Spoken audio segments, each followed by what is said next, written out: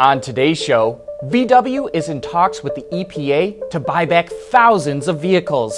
The Transportation Department says there are no plans to regulate autonomous cars nationally, and BMW reveals next-gen technology for its motorcycles. All that and more coming right up on Autoline Daily.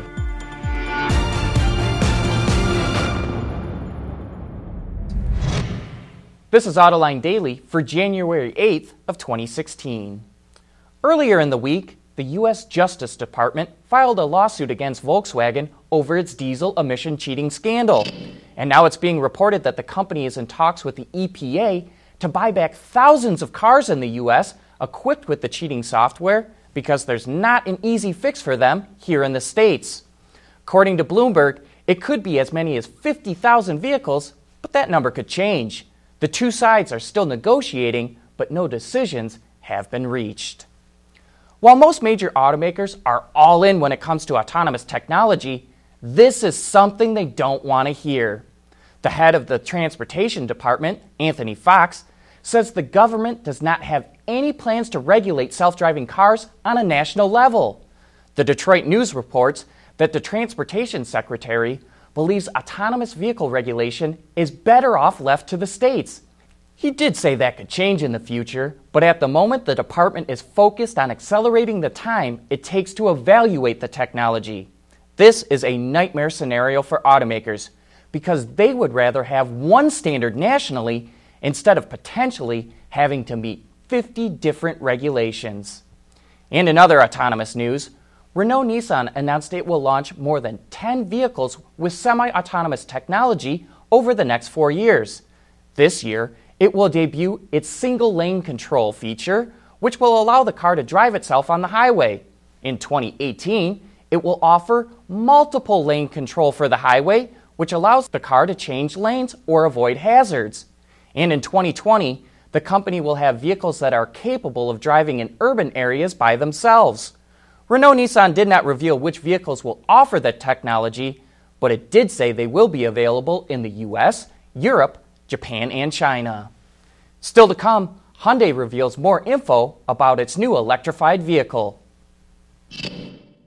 Autoline Daily is brought to you by Bridgestone Tires, your journey, our passion, and by Dow Automotive Systems, breakthrough technologies for lightweight vehicles. We've taken a look at Hyundai's new Ioniq recently. You know, the car that will fit a hybrid, plug-in hybrid, or electric powertrain into one single body type? Well, now we're getting some more information about the car and its hybrid setup. The chassis will consist of 53% high-strength steel and place aluminum in key areas like the hood, tailgate, and some suspension components. Speaking of the suspension, it will feature a multi-link setup in the rear. Now let's move under the hood, where the Ioniq Hybrid has a new 103 horsepower, 1.6-liter Atkinson cycle gasoline direct-injected engine that's mated to a 6-speed dual-clutch transmission. It also features a 34-kilowatt electric motor and lithium-ion polymer battery. With this setup, Hyundai says the Ioniq will achieve class-leading fuel economy.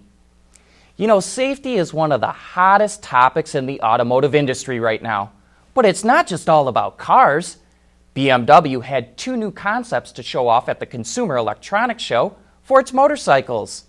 The first is a laser light that was derived from a design for its four-wheeled friends. You know the saying, see and be seen? Well, the high beam of a laser light can cast a beam out twice the length of a conventional headlight, which would make riding at night much more safe. While BMW is currently testing the light, at the moment it's too costly for the use in motorcycles. The second technology is a retrofittable head-up display for helmets. The screen can be programmed to display a host of various readouts, like traffic or bike information, and even navigation route. In the future, when vehicle-to-vehicle communication is possible, it would be able to display important information in real time. BMW says it hopes to have the head-up display ready for production in the next few years. And speaking of BMW and CES, we got a chance to talk to the head of product planning and strategy all about the automaker's AirTouch technology at the show.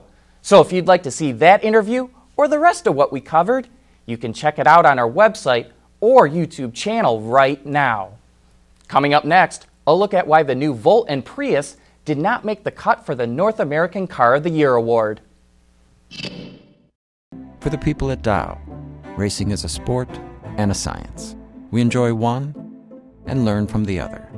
But like most competitive people, we like winning at both. This is the human element at work. Dow. The Honda Civic, Chevy Malibu, and Mazda MX-5 Miata are the finalists for the North American Car of the Year award.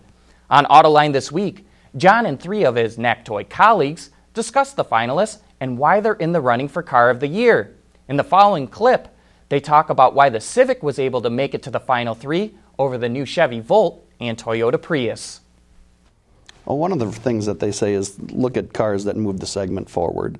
And I think that this certainly does that. And this is a segment that's really come on in recent years with very good cars going back to when the Cruze was introduced. And that's when the Honda fell behind, and now it's pushed back up to the front. Of course, the Volt, all new redesign, staying with the Prius. I was surprised that the Volt, one of those two didn't make the list, honestly. Maybe they split the green vote. But if we go back to the Civic, yeah, the Civic, it jumps to the front, or at the front of its segment, it really moves it forward. And if there's any knock against the Prius and the Volt, it's that they're just evolutions. I think what they do is amazing, and the numbers they achieve now. But in a sense, maybe we're numb to it, or we're just like, well, it's a Volt that goes further. It's much more than that. But maybe that was the sort of that's what dismissed it off the list. Well, and in terms of significance, you can't forget the fact that they're going to sell between 350,000 and 400,000 of them a year. So of the Civic. Of the Civic. So, I mean, that makes a Civic that had been on a downward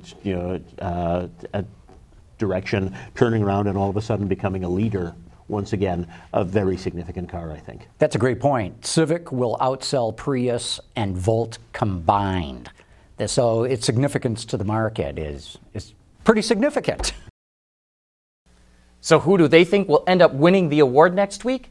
Just head on over to Autoline.tv to watch the entire discussion right now. But that brings us to the end of today's Autoline Daily. Thank you for watching. Have a great weekend.